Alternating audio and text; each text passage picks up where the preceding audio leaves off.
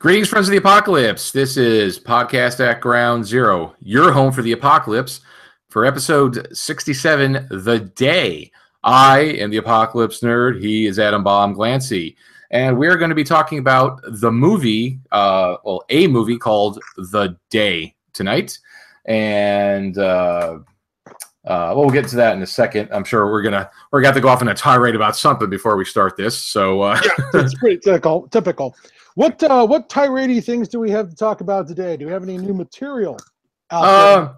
Well, we could go off on Scott and I were off on a tirade before we even started. But we tried to get some of it out of our system so we didn't spill over too much.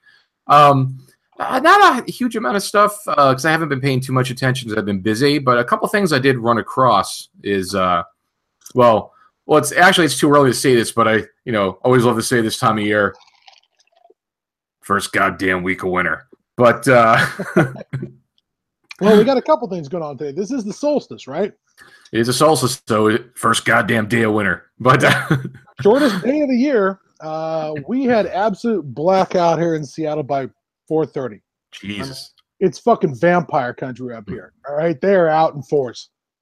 That's crazy. A couple of things I did run across was a couple of things. Game-wise, the Fallout board game by Fantasy Flight Games is now out and available. Excellent. So people can pick it up. I demoed it at Gen Con. It seemed pretty good. It has, multiplayer. It has up to like 1 to 4 player, so you can play it solo, which is good. Always good. Also, can you quickly give the audience an idea of what the board game is? Are you playing somebody from a vault? Are you a Fallout faction? From what I remember, you could play it's randomly pick a character. Like you could play. I don't know the deep story behind it. But you like when we did the demo, we had somebody was, somebody from the Enclave. Somebody was a ghoul. Somebody was, just a vault dweller. So there's different characters. And you're basically running through the DC wasteland. And you're going, it's a hexagon tiles, and as you explore different areas, you're exposed to different tiles, different events, different enemies, different things to find. You have different objectives, but that's cool. That's actually very cool. It seemed pretty cool. It's like I said, I'm definitely gonna get that because as we discussed before, I can't get the the tactical warfare. Yeah. Because I don't play tactical miniatures games. Number one. And even just to have the cool miniatures, it's like, forget about it. It's an arm and a leg, and I can't do it. Didn't you say it was like $800 fucking dollars or something? To get like a complete set, it would be like $800 to $1,000 or something like that. For like everything. I love miniatures, and I am going to probably eventually spend I've probably spent $900 on miniatures right now in my lifetime. That's it. I managed to get a couple things on sale. I cleaned out a store. Well, I cleaned out a store that was going out of business. We're running out of those options in the Seattle area, but I got some stuff really cheap from Bob Merch. So there's that going for it. But I probably haven't spent more than maybe $1,000 so far in 6 years. But I could certainly see spending $800 in a year on miniatures, but they're going to be metal. I don't know why I'm a snob. I'm just such a snob about plastic. I realize it's a character flaw, people, but because you're a fussy old grognard, so if it's not metal, I don't want it. Yeah, that's a good point. That you got all kinds of things you're an elitist about, but I gotta admit, when it comes to miniatures, holy cow! What, me? Yeah, you. Oh. Yeah, you. But also, Scott, because you know why you like them? Because they're metal. So.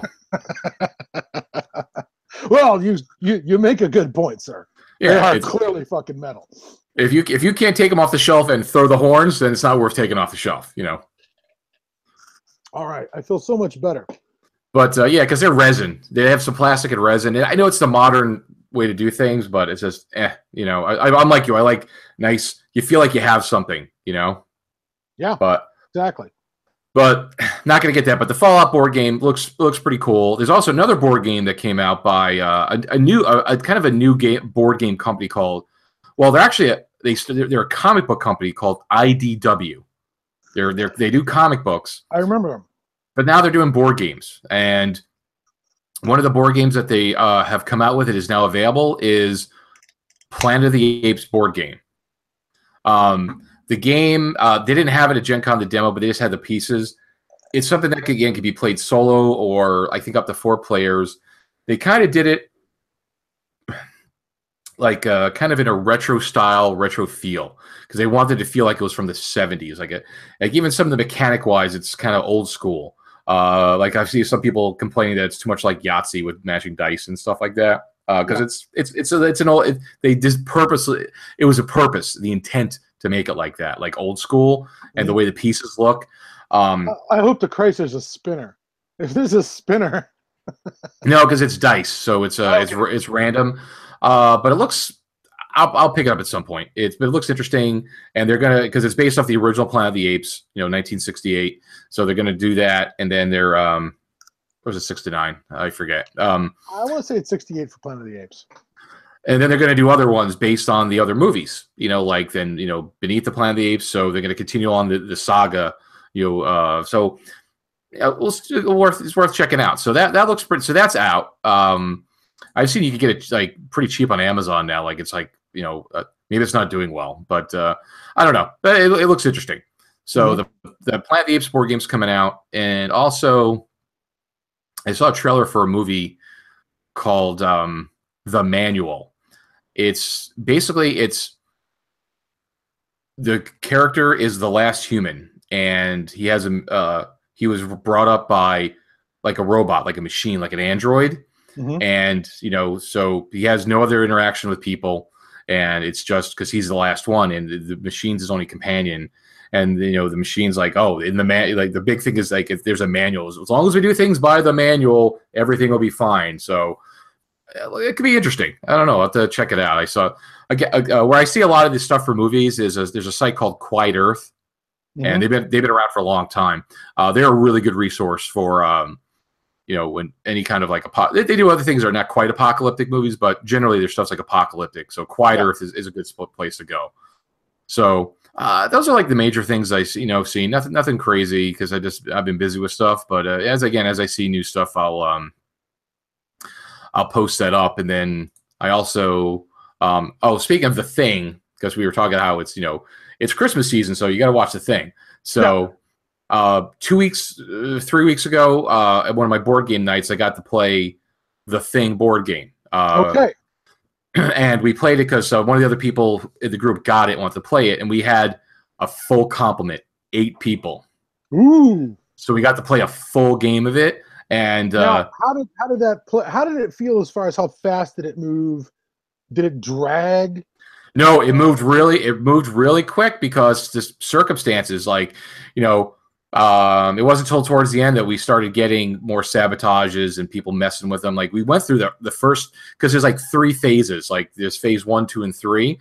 So we were successful in all our missions and things weren't going wrong. We were defeating the bad guys. So things were going pretty quick, so we weren't slowed down because as things go wrong, you wind up getting slow. There's like a meter and you wind up getting slowed down. So that was different than the demo. The demo, we kept on getting like screwed up. So it went pretty quick, but as it got towards the end, that's when it started getting tense because we're like, okay, well, we just had this happen and that happened. Okay, you were there, so it had to be you and this and that, and you didn't want to do this, or this must be you. We need to tie him up. We need to do this blood test. People started getting like paranoid, so it was pretty cool, But wow. Yeah, I enjoyed it, but we ultimately lost, unfortunately, on my decision. Oh, because you were actually the Thing again? No, I was not. And we wound up having 3 things because you could get with an 8-player game, you will have 2 to 3 things, just depending on how the cards get drawn. So we had 3, and actually one of the last somebody who was a Thing made me the last captain, and I got to make the decision on who gets blood tested and who gets to stay and who gets to go. I found like at least one of the things, and then I made a decision. Like who gets to come and who gets to go, and a Thing got on the helicopter, so we lost because they played it up pretty good. Damn. But All right. but it's good. It's definitely much better play when you have a lot of people because you get so much more cross interaction. You know. Yeah. No, I can imagine that because it's that the more people, the more people to distrust. I mean, the whole point is it's a fuck your neighbor game or get fucked by your neighbor game. And the more neighbors you have, just, the more intense it'll be. Yep, secret identity. The hidden identity. So it was pretty good. So I thoroughly enjoyed that. So, but that's all I really got. Nothing heavy this time. And I know a couple of people have emailed about the contest, which I said I was going to post. I'm going to. I just haven't had a chance to. I've been just busy. So, but I'm going to post a transmission from the bunker with the contest rules. Some people send us some short stories. Actually, somebody sent me something that I think I've gotten like 2 of them so far. I'm not going to reveal, but it's really clever. I really like what they did. So unless somebody can top that, I don't know. It's like, because I just like. I'm like, I don't want to say it on the air, but All right. Let's not jinx it. Yeah, it's not jinx them, but I'll get it open to other people. I promise.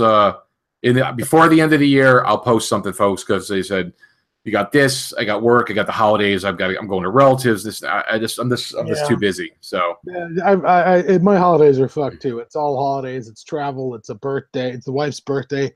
It's surgery. Yeah. It's happening just a couple more days. It's busy. Yeah, it gets real life sucks. It really does. Again, I keep on thinking how I want to go back to the Stranger Thing days when I was that age and how I had no responsibility and all I had was fun. Yeah, it didn't seem like it. It seemed like nothing but restrictions. Ha ha ha ha. Little did you know. Did you watch the second season, by the way? I have finished the second season of Stranger Things. We can. I thought, do we spoil anything? Do we care? It's not apocalyptic. It's not apocalyptic. Do we really talk about it on this show? Yeah. Do we go off a topic all the time? That's a good point. We have no discipline. You know what? I was very pleased that they. Oh, by the way, folks, we'll give the standard spoiler alert. But if you watch the show, you should know the whole damn show's a spoiler. So I'll say this much: they confounded my expectations, my '80s expectations on Paul Reiser, right? Yes. We know who Paul Reiser is. Paul Reiser, I don't care what TV show he was on, what sitcom, he's always going to be Burke to us. He's always Burke. Always going to be Burke to us. So by putting him in there, that was a smart 80s move to confound our expectations. I thought it was and frankly, what's his name? Sean Astin. Yeah. Sean Astin confounded my expectations. He did a good job. He did a great job. They set him up in one way, and he delivered. And they changed stuff because it was him. Oh, did they? Good. Yeah, I've read. They changed like a lot of some of the original outcome of that character changed because it was him and the way he was performing. It's like, okay, we got to change this. Yeah. So. And he made a lot of references. He made Goonie references. Yes, he did. So I really appreciated the way that they confounded, some of the expectations from our '80s thinking on some of that stuff. That was really well done.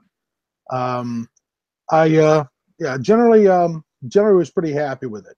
I like the further character development of the characters. Yes, they got more in depth with them, which I enjoyed. Mm-hmm. Instead Absolutely. of that. Because the first time it's like they only get the only I'm kind of partially in the boat. Like there's the one episode that was very, it seems out of place compared to some of the other episodes, but I understand that it was important for the development of the character. Why they had to do it. You mean the episode where we followed 11 mm-hmm. for that whole episode? Yeah, to Chicago. Mm-hmm. Yeah, I agree. They're setting up something for a future season. It's going to be all about that.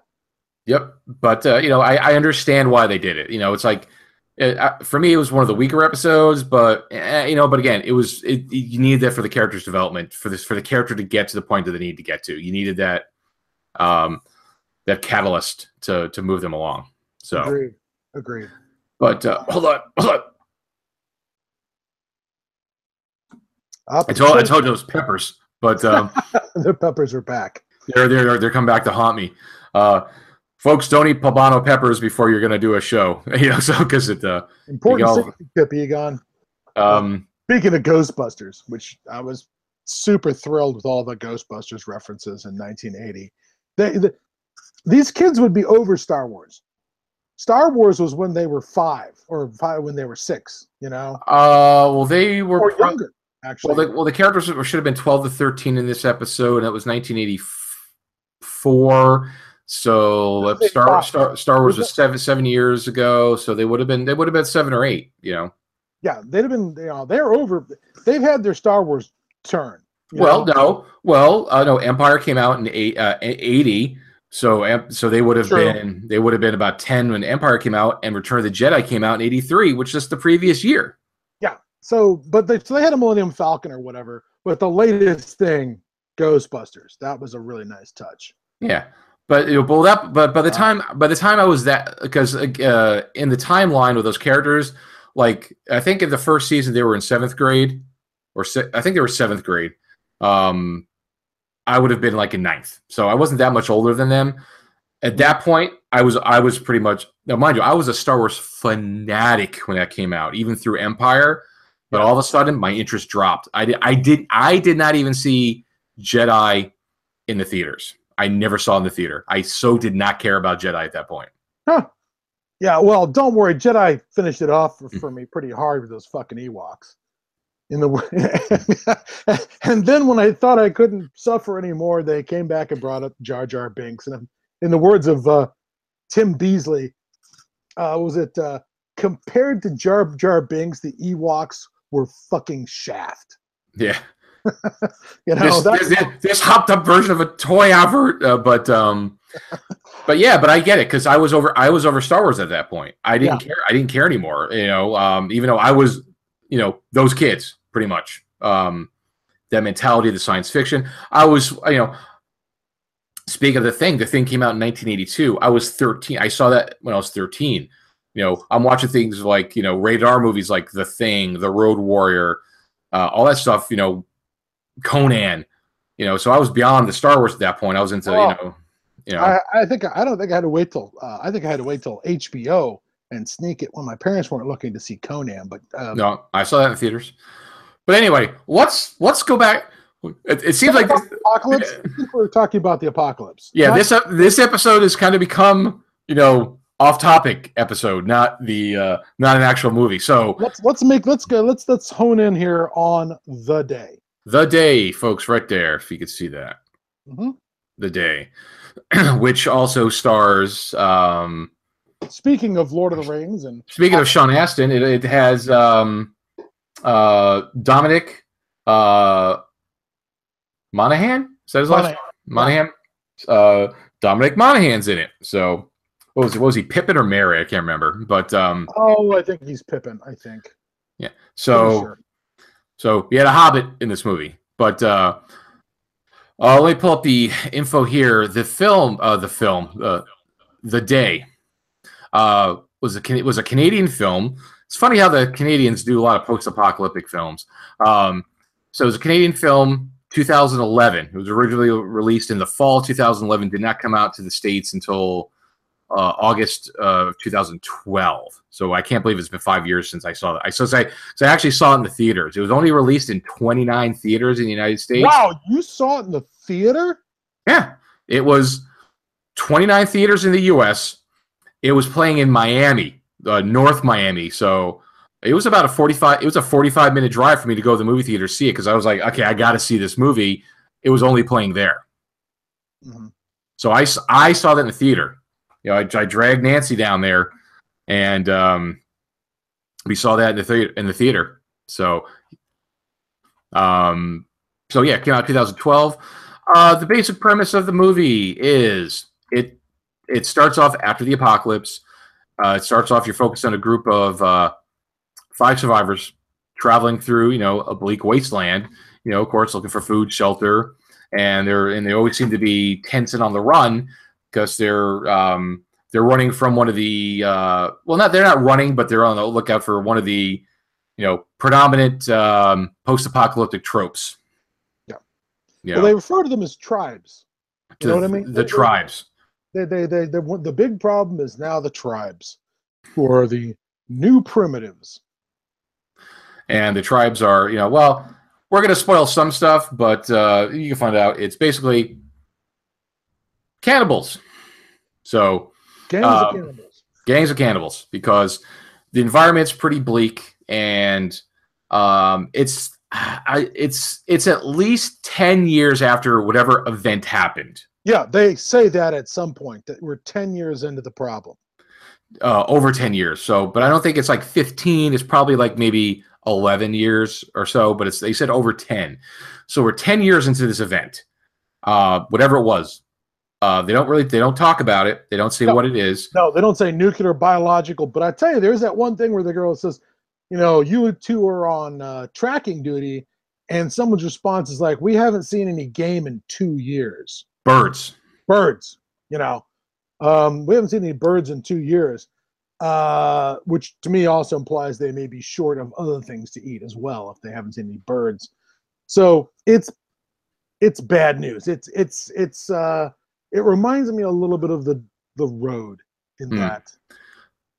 Oh yeah, because normally birds are one of those things that will thrive. Like if you've ever watched any of those, we should cover those one day. Is those Life After People shows? Remember they had those on History Channel like 10 years ago? Oh yeah, great shows. Those are great. I got all they talk about, and I've also read other books at that time related to that, like The World Without Us, and there's some other movies they talk about how, like, if you remove man from the equation, how things will just start to grow in population, and animals are one of those things that'll grow, especially birds.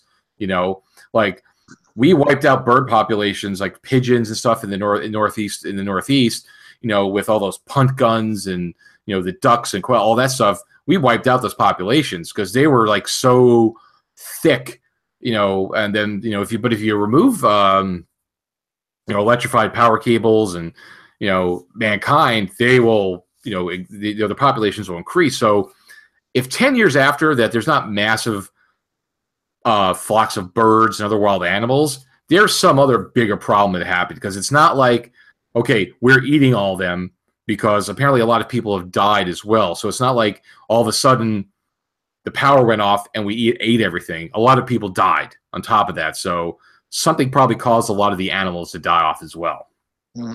Yeah. Whatever the environmental disaster is, it's caused mass extinctions, not just amongst humans, but amongst all populations.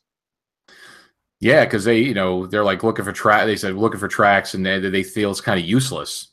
So who knows what it is? Which is why we have cannibals. We're 10 years in. They've got these seeds with them that they're talking about. One day we'll get to plant these seeds when we find a piece of land that's worth anything, which implies that maybe there's something wrong with the soils or something. Yeah. So they've given us at least they have the right timeline for a descent into cannibalism. We've often talked about how cannibalism being one of the great tropes. Yeah, one of the great tropes of post-apocalyptic fiction. Why does that happen so fast? It's like and this much like The Road gives us. Yeah, we're 10 years into it. They've run out of everything else. Oh yeah, because a lot of these post-apocalyptic scenarios are like, all of a sudden it's like, well, the lights went out, I better start eating my neighbors. It's like they haven't even run out of anything yet. So yeah, certainly was it cannibalism in that German film about global warming? Oh, where everyone's trying to get to the Bavarian Highlands, the mountains, Hell. Yeah, wasn't there cannibalism involved in that? Yes, there was. Yeah. But it didn't. But again, it was like, how fast did this happen? It seemed like it was super fast. Well, I think it'd been going on for a while though. They're in a car. They're trying to relocate from the. Crops couldn't grow. It was so hot. Yes. All right. Yeah. But they get to the highlands, and I'm like, well, why aren't you assholes in the mountains trying to grow something? You just went straight to cannibalism, huh? Okay. But these guys, and another thing about cannibals is, which we learned from the colony, is that as soon as you become a cannibal, you get superpowers. Oh, you do? Yeah. Remember that? You get filed teeth. You can crawl through air vents. You can jump like 15 feet through the air. And you get at least 2 comebacks. When the heroes think you're dead, you can jump up again at least, 2 more times and go, bah. Huh. That's pretty standard cannibal superpowers. Well, I better start eating people then. Remember, Tuesday is Soylent Green Day. Today is Tuesday. But yeah, but the cannibals were not totally stupid. No, it's nice that they weren't stupid. They seemed this very matter of fact about stuff. Yeah. There was a little bit of mugging for the camera in some cases. I did like the one thing is like where the one guy got killed by a trap, and they're like, the cannibals show up and they're like, hey, just give us the one guy. We'll catch you guys some other day. I mean, what are you going to do with him? He's dead. What do? Carry him away? You bury him, we'll just dig him up. I mean, just give us the one guy. And I thought, well, that's pretty reasonable for a psychopath. Yeah. Which I wouldn't believe a word he says, because as soon as you come out, they're going to, Oh, yeah. But at least they tried to act like we're totally reasonable cannibals, I guess. And something else I noticed, they make the comment when they end up having a conflict with the cannibals about how, well, we've killed some of them. Shouldn't that feed them for a month? Why are they still after us? But do you remember the first time you see the cannibal camp? Yes. Do you remember what the leader's doing? He's over some graves. Oh, yeah. He's over these graves, which made me think, I don't know that these cannibals eat their own. Do you know what I mean? Maybe they just put the bones there. Yeah, maybe. But because of something that happened, and let's not reveal too much. All right. That story was from a different tribe. The story that character told was from a different tribe than this tribe. That this tribe might have different rules about who goes in the stew pot and who doesn't. Well, if you have no food, meat is meat, though. It might get, the one I always remember is The Road, where they shoot that one guy on the side of the road and run off, and when they come back, the only thing they find left is his guts. That before those other cannibals pulled out, they just fucking cleaned him like a deer carcass. And I was like, oh, shit. Yeah, that's fucked. That's uppercase fucked. Yeah, exactly. That it's just so like, oh, Bob died. Well, let's just cut him up because we're gonna eat him. He's sentient, intelligent. He's not just a cattle. Yeah. Okay, meat. But I guess when you're in that world where you're that desperate, where there is absolutely nothing, I mean, I guess it's hard for in our modern cushy society to, unless you're a serial killer, to get into that mentality of, well, I'm going to eat people. It's like, but I guess when you're in a situation where there is absolutely nothing, it's like, I eat Bob or I die. Yeah, I'm going to presume. Well, the place you find that in real life is 19th and 20th, early 20th century shipwrecks. There's a lot of case law in which, strangely enough, ran across on the law of the sea, and boy, they were very careful about defining when you could and could not eat your fellow shipwreck victims. Because that came up. That was just the thing that happened. Look at the famous plane crash in the 70s. Where it was like was it the soccer team? Yeah, it's Ecuadorian or Uruguayan soccer team. The plane crashed in the mountains, and they had to eat each other. They had to eat this, the dead to survive. Yeah, they didn't draw lots or anything. It was just plenty of people died in the plane crash, and because they were at such a high altitude, they didn't rot. They were frozen bodies, so they didn't lose that potential to the environment. If it had been the jungle, those bodies would have spoiled by the time they got hungry enough to make the decision. Yeah. And they wouldn't have been able to, and they would have died. Or they would have had to, or they could have ended up murdering each other. But they in a sense lucked out a little bit that they were able to live off the casualties from the plane crash. Lucky them, you get to eat your fellow passengers, you know. They got enough guys, enough strength to go get help, you know. It's back to Truckee Lake and the Donner Party, you know. Yeah. But so cannibals. We're going to talk more about like the characters, the setting, what things about this movie ticked your boxes on post-apocalyptic survival scenarios, because this movie isn't about relationships. It's not like there's a romance. There's no framing romance. There are relationships between the characters. There is no overarching mission like we've got to get these seeds to somewhere. The thing with the seeds is just like this weird little piece of hope that the one guy that Dominic Moynihan kind of uses to motivate people, but there's no real. The resolution to that is not part of this story. They just seem to be on a day. They're just like on a day-to-day. Okay, we got to get out of here. We got to do this. We have to that. We got to keep moving, because apparently the roaming cannibal tribes must be everywhere if they're afraid that they're going to run into them. You know. Yeah. That they're pushing 20 miles a day with a sick guy, and because one of the characters gets sick, it slows them down. They seek shelter, get out of the cold, get out of the rain.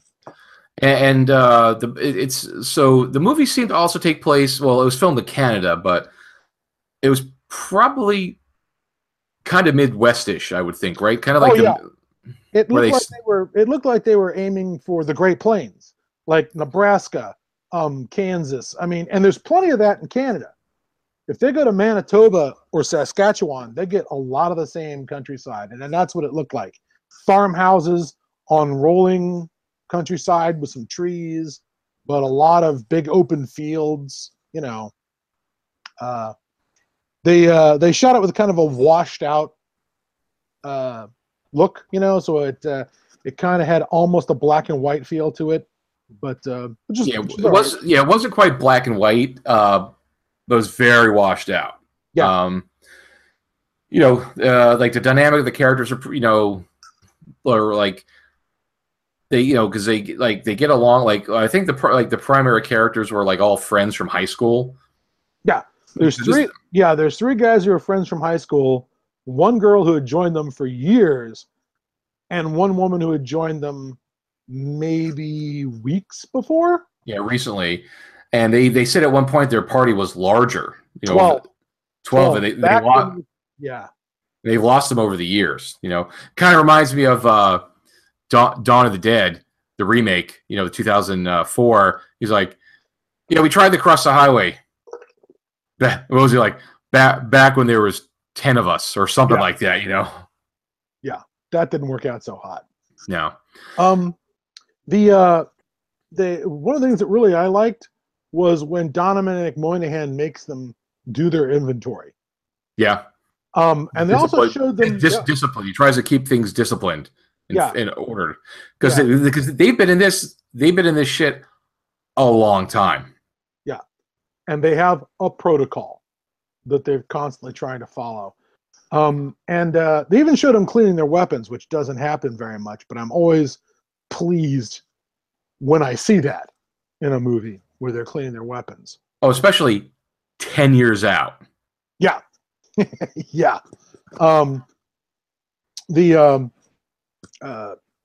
There's a bit where somebody's shotgun lands on a click at some point in the film, and when they reveal why it's a click, it's one thing, but for me, I was like, I'm willing to believe a stupid writer trick of this weapon misfiring, because it's 10 years out and it's been used and used and used and used, and there's just going to be a point where it's gonna fail in a way that you as a user will not be able to fix it.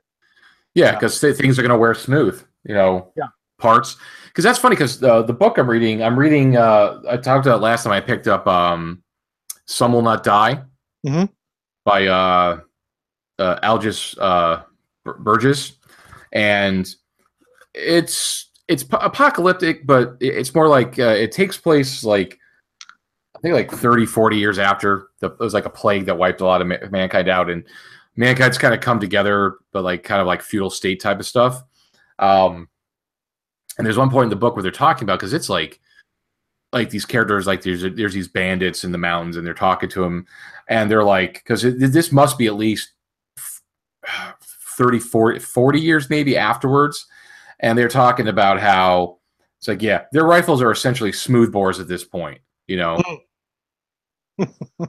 because that rifling after 30, 40 years of constant use and not be clean, the barrels of worn, were smooth. So I thought that was interesting. So anyway, that's just kind of related with the guns. So it was good that they showed that. We won't reveal kind of some of the stuff that happened, but basically they wound up holing up someplace, which winds up not being a good idea because it creates problems for them. Yeah. Not only is it a classic sort of assault on precinct 13 style siege, right? Yep. There's a couple of things that they do really well in this thing. One, what the house is makes sense. Correct. The house, the fact that it hasn't been stripped for wood, or there's not people living in it, and there's certain things that happen in the plot that really, I think we can reveal this part of the plot because they show up the trailer, don't they? I don't know. All right. You don't want to spoil too much, but basically, there's a house, and the house isn't good. But the house has a purpose. Yeah, and the other thing that worked for me was there's a point where the bad guys have taken a lot of casualties trying to get them, but keep trying.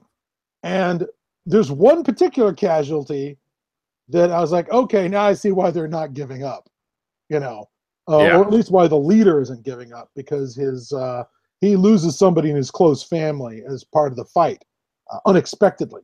And so then it's all this personal shit. It's like, it's not like, we can just give up and go,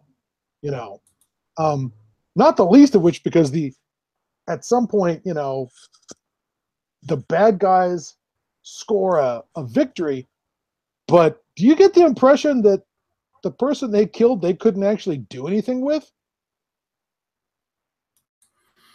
Because he's sick. I don't want to give away too much, but there's somebody who they could get their hands on somebody who's sick. Yeah. What can you do with a sick person? Except everybody in the tribe gets his disease. Yeah, because it's kind of like, I guess, kind of like from The Walking Dead. Mm-hmm. The comic ended in the TV show, like where he was bitten, and he's like, "Yeah, I'm tainted meat." You kind of got that thing going on. Yeah. And also what they give is on Lucifer's hammer, where the first group of cannibals, the army deserters, were all sick at some point. Yeah. Because they ate somebody who was sick. And that's why they end up capturing a doctor and forcing him to go along with them to clear who can be eaten and who can't be eaten.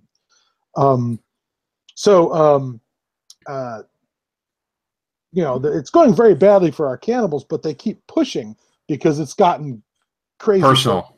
It got crazy personal. That I was willing to believe that, to an extent. Because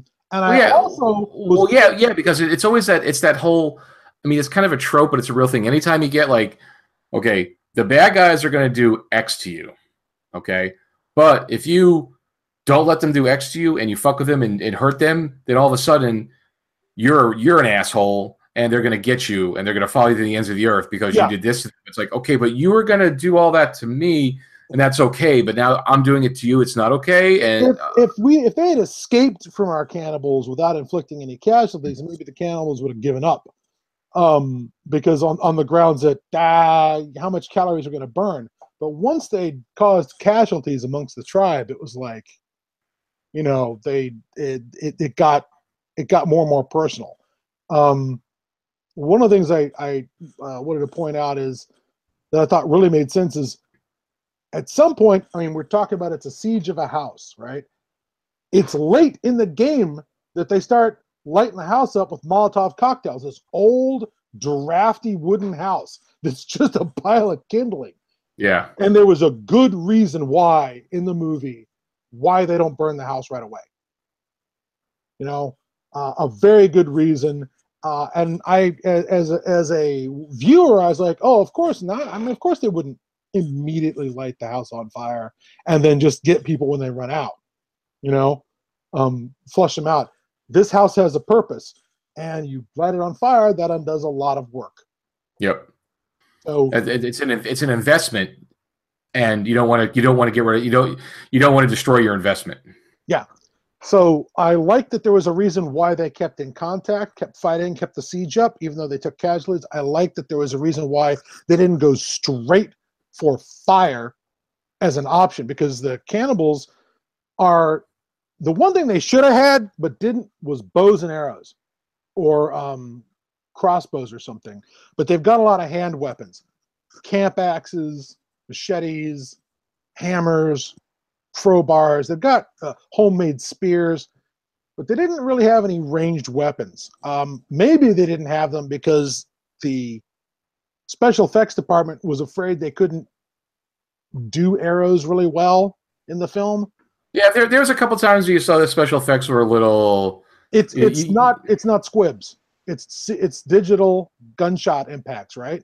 Yeah, but even blood. But again, it's a small film, very low budget. But they did a good job of what they had. It's Did you notice that when they burned the house, the house being on fire was a combination of CGI fire but actual smoke?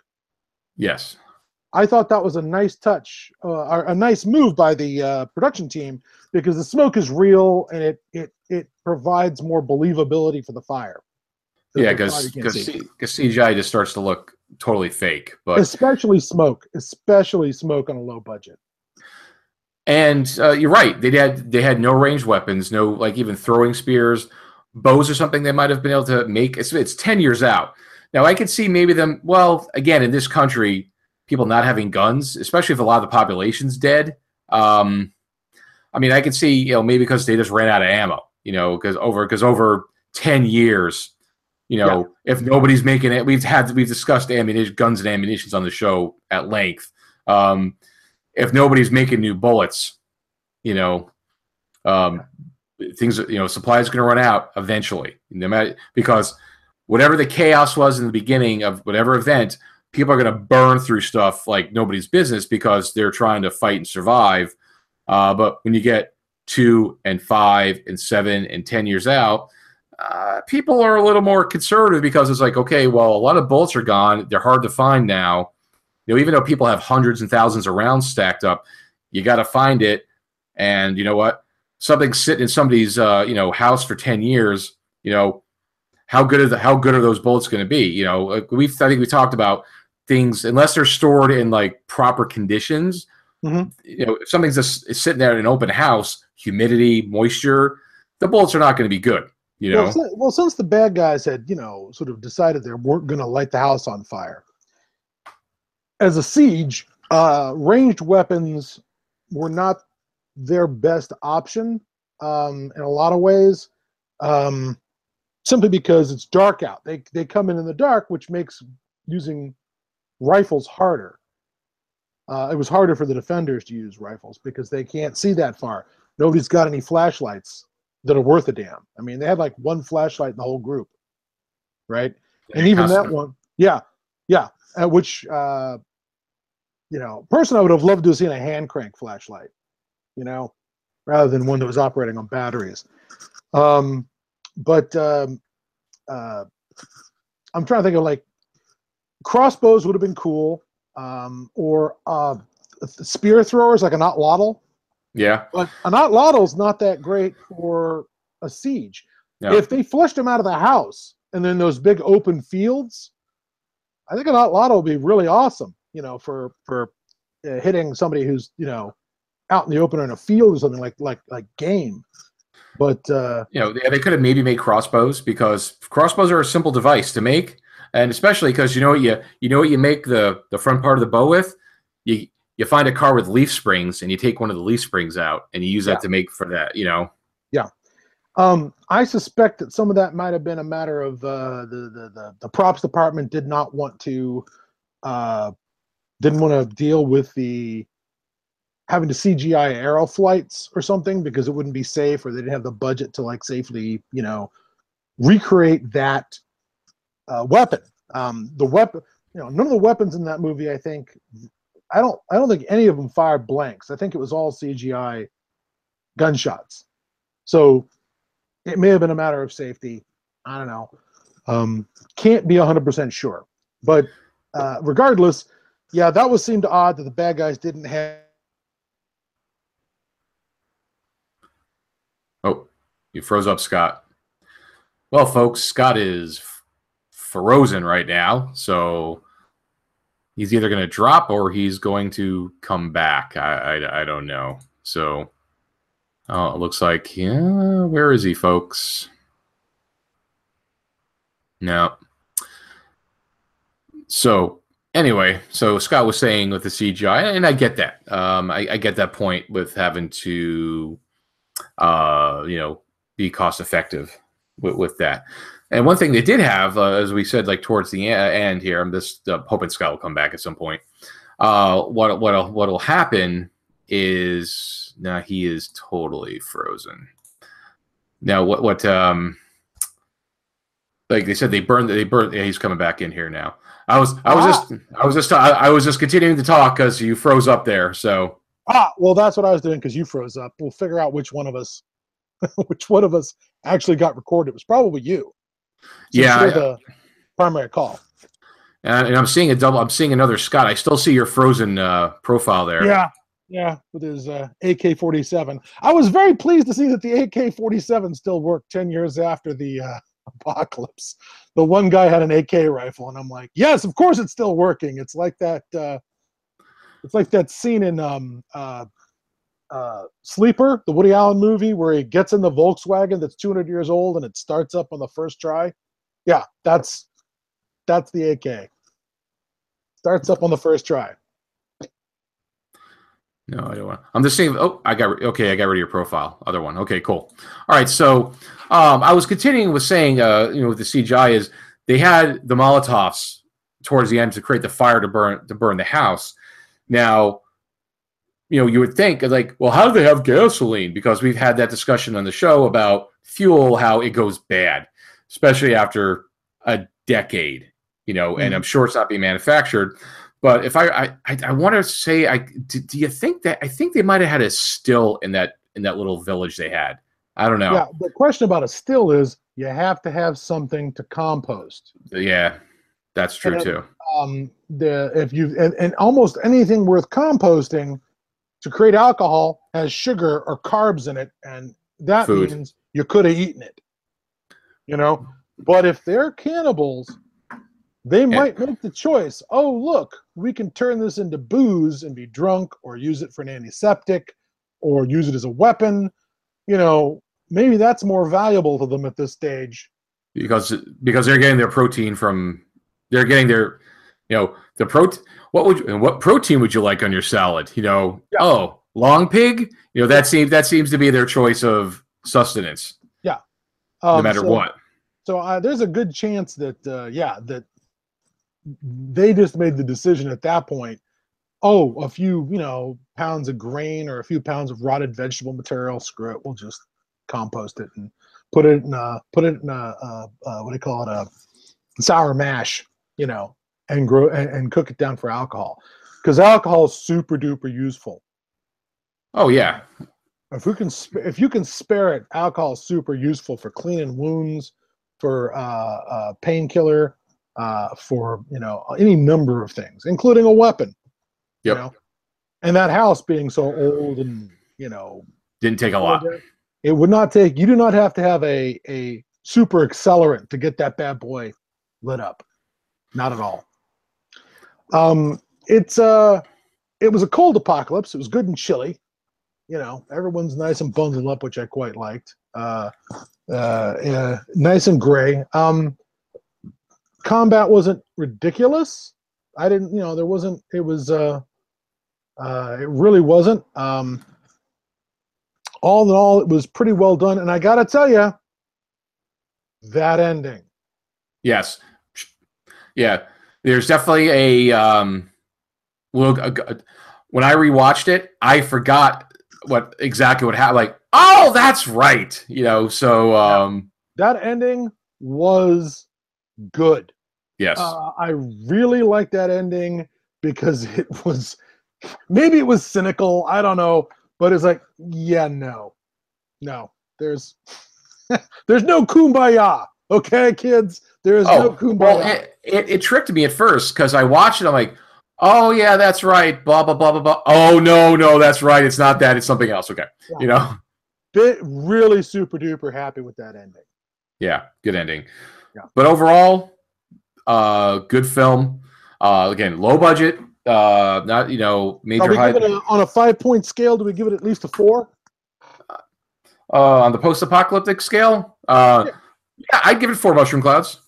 Yeah, it's at least as good as it's superior to a lot of stuff that's out there. As low budget, because a lot of low budget stuff gets above itself. It gets too ambitious. It thinks it's going to be Road Warrior or whatever, and this did not get ambitious. It's a story about one 24-hour period, and in one location. Well, if people listen to this stuff, and I usually don't. Again, I've never been one to follow critics. I've never been one to listen to other people's fucking opinions. But on Rotten Tomatoes, which seems to be the go-to site from now, everybody's like, "Oh, if Rotten Tomatoes says this, it must be true." It only has a 29% on Rotten Tomatoes. Really? That's really low then, right? Very low. That's considered rotten. But there's only 14 reviews of it. That's it.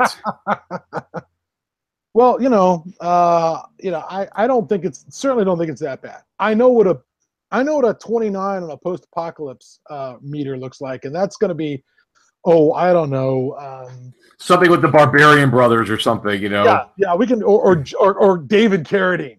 Yeah, there's going to be any number of bad David Carradine films that it's gonna be like that. No, this is certainly superior to that. And again, it was super low, but it was superior to another cannibal fest that came out of the 8 Films to Die For series called Tooth and Nail, which stood out for having what's his name, Mike Madsen and Vinnie Jones in it as some of the bad guys, and can't remember who else is it. There's one other actor, the actor who played the security guard in the Dawn of the Dead remake, who's been all over things like House of Cards. I'm looking him up right now because I should know this guy's name because he's just a, Well, and I'm reading the reviews on Rotten Tomatoes because, again, just from our years of going to the film festival and exposure to real amateur and small budget filming, which kind of gives us more tolerance, I think, for small films. Because a lot of times small films are about the idea, not necessarily all the not all the frickin' Michael Bay whiz bang explosions. These rotten. It's just like these people. Again, these people have no fucking clue, man. Yeah, well, they want their they want their fucking Transformers. They want if it's not Fury Road, then they don't want to see it. As if that just doesn't make any. I don't know. Well, here's one. The film feels unbelievably long at 84 minutes, and the color-drained, handheld cinematography serves only as a reminder of just how good Night of the Living Dead really was. Okay. No. Frankly, it felt fast to me. I was worried that because it was low budget, it would feel long, but I didn't get that. I mean, it was ding, ding, ding, ding, ding, and they, got to the end of it, and that was the end of it.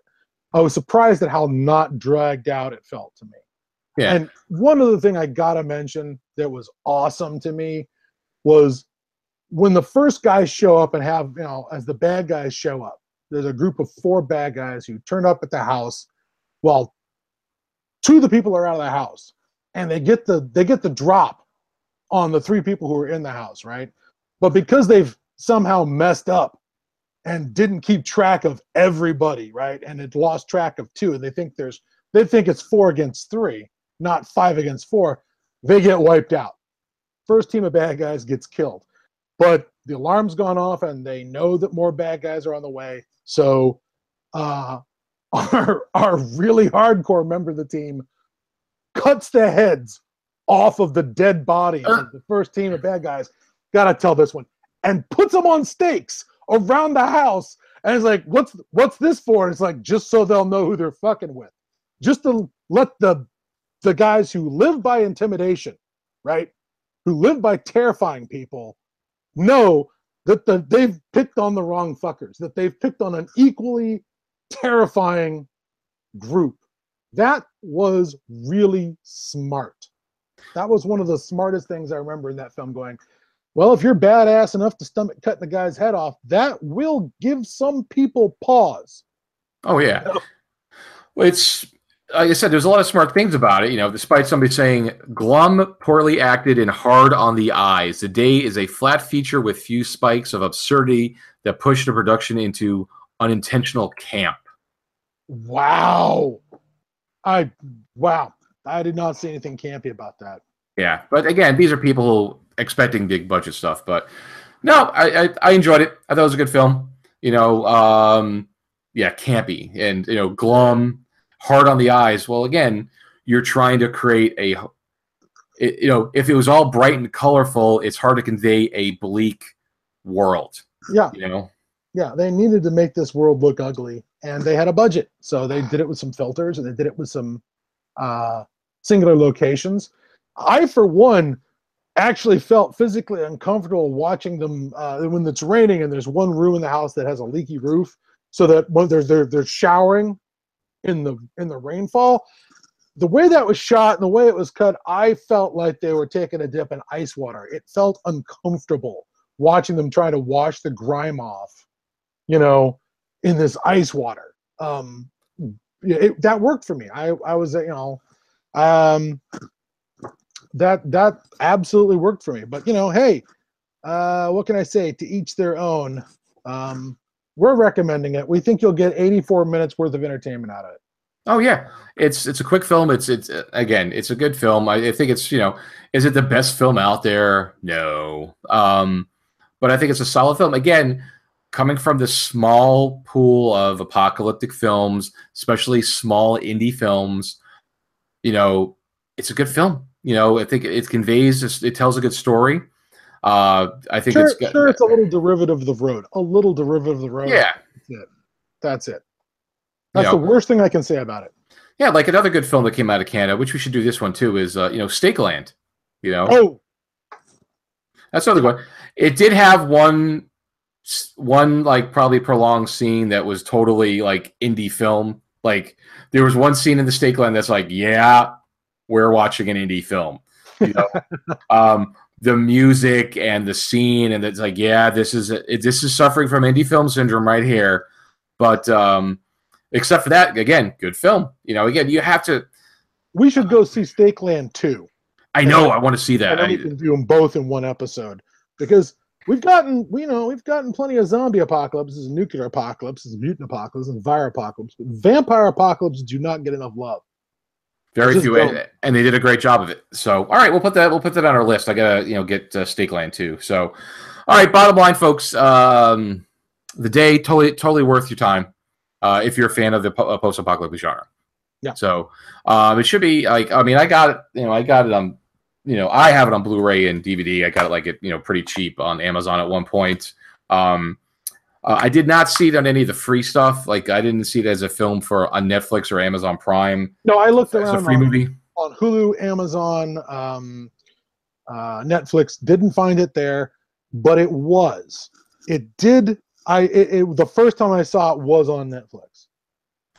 Yeah, it was on there at some point. It's well, apparently you could. rent it or buy it on Amazon for, $1.99. oh, $5.99. Maybe that's Oh, buying really? it. Maybe that's buying it. It's I thought I could rent it for like $2. iTunes has it for let's see. No, there's no renting it at this point, but you can buy it for like let me see more purchase options here. Hold on. You can buy the standard edition for $5.99 or buy it for $7.99 digital. Mm-hmm. Apparently, it's if you have Shudder on Amazon, it's like their new horror, her new horror thing, right? Yeah. Yeah, it's on Shudder. So there are ways to get it. I'm looking to see if it's physical copy of it, what it's selling for. The you could get the DVD for $7.97 on Amazon Prime. If you have Prime, you get it for under $10. You can buy it digitally for under $10, or you can just try to find it to rent somewhere. But it's cheap enough, when it comes to cannibals, I mean, they're a classic trope of the post-apocalypse. They're also a classic trope of horror films in general. Whether it's the Hills Have Eyes, or it's Bone Tomahawk, or it's the Sawyer family from Texas Chainsaw Massacre. Cannibals turn up a lot as one of those things that everyone agrees is scary and horrible. There's very few cultures that are cool with cannibalism in any format. I was just, before the show, I was wondering, what are the other tropes, or what are the other things that are like the big taboos of most societies? And I was thinking cannibalism is a big one. It is not a big, lots of societies keep articles of the dead around, like the skulls of your enemies, or the bones of saints, or things like that. That shit happens all the time in cultures, but nobody likes the idea of cannibalism. Everyone thinks that most everyone thinks incest is gross, right? And that you shouldn't do that. Most cultures have bans on that. And so incest shows up in horror a lot. And while cultures will permit headhunting or pieces of a saint, like a finger bone of a saint, or keeping a body of a saint or something like that, or keeping an enemy's head as a trophy or something, necrophilia is right out. Necrophilia is one of those things that is a way of defiling the dead that most societies are super opposed to, like universally. And I was just trying to figure out, are there any other big tropes that, sort of relate to, and I'm beginning to wonder if they all relate to, a lot of them relate to the treatment of the dead. Yeah. Treating the dead badly is something that a lot of cultures, if you're treating the dead badly, there's a message, like you turning somebody's head into a goblet, the skull into a drinking vessel. That's a big fuck you to the people that you defeated. Yeah. So, or not burying the dead, letting people just lay out in the field and be, let the coyotes or vultures get them. I was just wondering, what other the big sort of almost universal taboos besides incest, cannibalism, necrophilia? That's a big one. But I was trying to come up with like a third one, or sorry, a fourth one of like, sort of universally accepted. Like if you took a Viking and you put them next to an Apache, they'd both go, yeah, you shouldn't do that. You know what I mean? Yeah. I think you've hit the big ones, especially with the dead. The dead also translates to, the treatment of ancestors. Yeah. They're big, a lot of cultures are big on that, with like disrespecting your ancestors, which again relates to all tying into, treatment of the dead. Yeah. And ultimately into some form, something about religion, Yeah. And the afterlife. I'm trying to remember, because lots of cultures let you leave babies out. That shocks me. That when it comes to like children born with a bad sign, like if they're born with a cowl over their head or a birthmark, lots of cultures go, whoa, bad juju, you got to leave the baby out in the wilderness and expose them to the elements. Lots of cultures do that. European, ancient European cultures, older Central and South American cultures. Lots of cultures do that, which is weird. It's like they're willing to be meaner to an infant than they are to a dead body. Like, do you know what I mean? Yeah. Like, no one's as angry about, like, but of course, exposing an infant's about avoiding a supernatural problem, generally speaking. Which again goes back to religion. Yeah, it's about avoiding a problem rather than anything else. But regardless, I'm just wondering if there's anything else that turns up in post-apocalyptic stuff, because cannibalism is one of our big fears. It's one of our big taboos. And so when societies break down and the rules of society disappear, the things that we're most afraid of, cannibalism, murder, not being secure in any of yourself or your things, rape, those are the things that we suddenly become really afraid of in those environments. Or just being neglected and abandoned and having people just walk past you and let you die, because you broke your leg or you're not worth feeding today or something.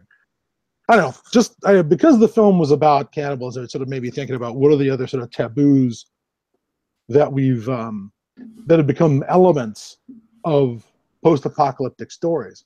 I suddenly think about the Rover and think that story was literally about how we treat the dead. Yeah. That was a story about a guy who was goddamn serious about treating the important people in his life, looking after them after they're dead, and nothing was going to stand in his way to get there. Anyways, but we should wrap this up. Yeah, we wrap it up. Yeah, we'll save this for an off-topic show. We'll just talk for hours. So, so anyway, folks, The Dead. If you get your hands on it, it's probably just on YouTube. You could find it. I looked at the trailers there. I did not see it on YouTube. Huh, surprising. But it's there. You could get it cheap, if you want to invest it. If you want to invest in it, it's reasonable. Or I'm sure people go to torrent sites or whatever. So, worth your time. All right, so that's the day, folks. We definitely want to have another show before the end of the year. Merry Christmas. Merry Christmas, Kwanzaa, Hanukkah, Solstice, whatever else is out there. Happy end of the fourth fiscal quarter. Guess that's a thing you say. Yeah, I guess so. Happy holidays, everybody. Happy New Year. They said we're not gonna get it before the holidays, because Scott's got shit going on. I got shit going on. Maybe we'll do something as Scott theoretically will be coming to Florida sometime in January. Yeah, last half of January, and looks like I'm gonna be back in April too. Oh, okay. We're going to be, speaking of treating the dead well, I will be interring my father from his urn and putting him in a resting place with his parents down in Sarasota. And so the family's going to get together and do that in April. Oh, okay. His parents are in Sarasota, huh? Interesting. Yeah, that's where they retired. That's where my grandmother passed away.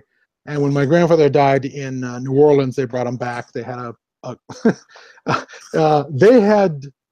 they had invested money in their local Catholic church. They had given a fair amount of money, and so they had a place in the wall of the burial yard that they could, right there in the church, where their ashes were interred, like Medici's or something, giving money to a cathedral so they could be buried in it. Well, they do that. Like my grandmother was she was cremated and put in a wall, like there was a Jewish cemetery where they did that. So, well, if you want to get into, we won't get the technicalities of you're not supposed to cremate. You're supposed to, anyway. I'm pretty sure if there's a second coming, God's going to figure out how to bring us back from ashes. Yeah. I've always been a little weirded out by he's omnipotent, but he can't bring you back if you're ashes. Well, no, it's whatever practices. So anyway, Scott will be down in January. Where we might try to do something. Record together there if we don't do something beforehand. I'm trying to think. Scott needs to pick up a copy of Dust because I finished Dust, so we're going to review Dust once he reads his copy because I read Dust, so we can finish off the trilogy. What else? We'll think of something to do. We might do just an off-topic show just to kind of just get a round robin. Maybe I'll get some Friends of the Apocalypse on, and we will. We can go back to Stakeland. We can go talk about now that you've got. I've seen Train to Busan now, which you've already seen. Yeah, you see Girl with All the Gifts, and I'd be interested in getting a comparison between these two very modern apocalyptic zombie movies. One at the beginning and one 10 years after, because that's what Girl with All the Gifts is. It's 10 years down the line minimum since it started. Okay, I think you'll be interested. Yeah, I think that's actually on either Netflix or Amazon. So I've seen it. I've seen it on one of them, so I'll watch it. Yeah, and Trade Busan's good. So yeah, we got plenty of material, folks. We'll get something. We'll get something together soon. Maybe me and Scott will go down to when he's here. We'll go down to Mount Dora and. Check out the home of Last Babylon.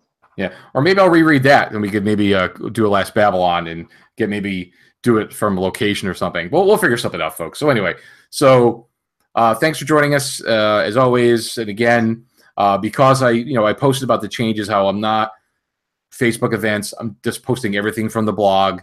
So if you follow social media, you'll see. If you follow Twitter, you follow Facebook, you'll see all the posts I do off the blog. Subscribe to the YouTube channel. You will get a ping. Survive hopefully, because they're changing all their algorithms. But the surest way to know what the hell's going on is if you go to podcast@groundzero.com.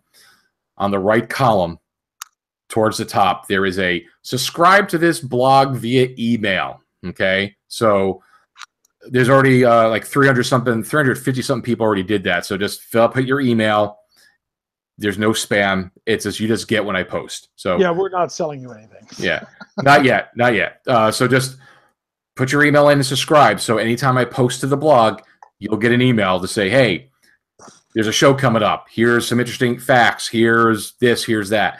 So that way you're sure to get the information, because Facebook now buries stuff, unless you're paying them for your posts to come up. YouTube's doing the same shit. So, but definitely subscribe to the YouTube channel, because then at least you'll know when you get stuff, and subscribe on the blog so you'll get those posts. So that way you're going to be sure to get that information. And iTunes for at least the new shows. I'm several episodes behind converting to put up the audio. I will try to do that in the next couple weeks, so at least I'll get caught up on that, so you can find it all in iTunes. But regardless, again, Merry New Year, everybody, and we will see you in the future. We'll see you in the future. We'll see you guys next time. So again, Jared, he's Scott. We thank you for joining us as always, and we'll see you in the Wastelands. Good night. Good night.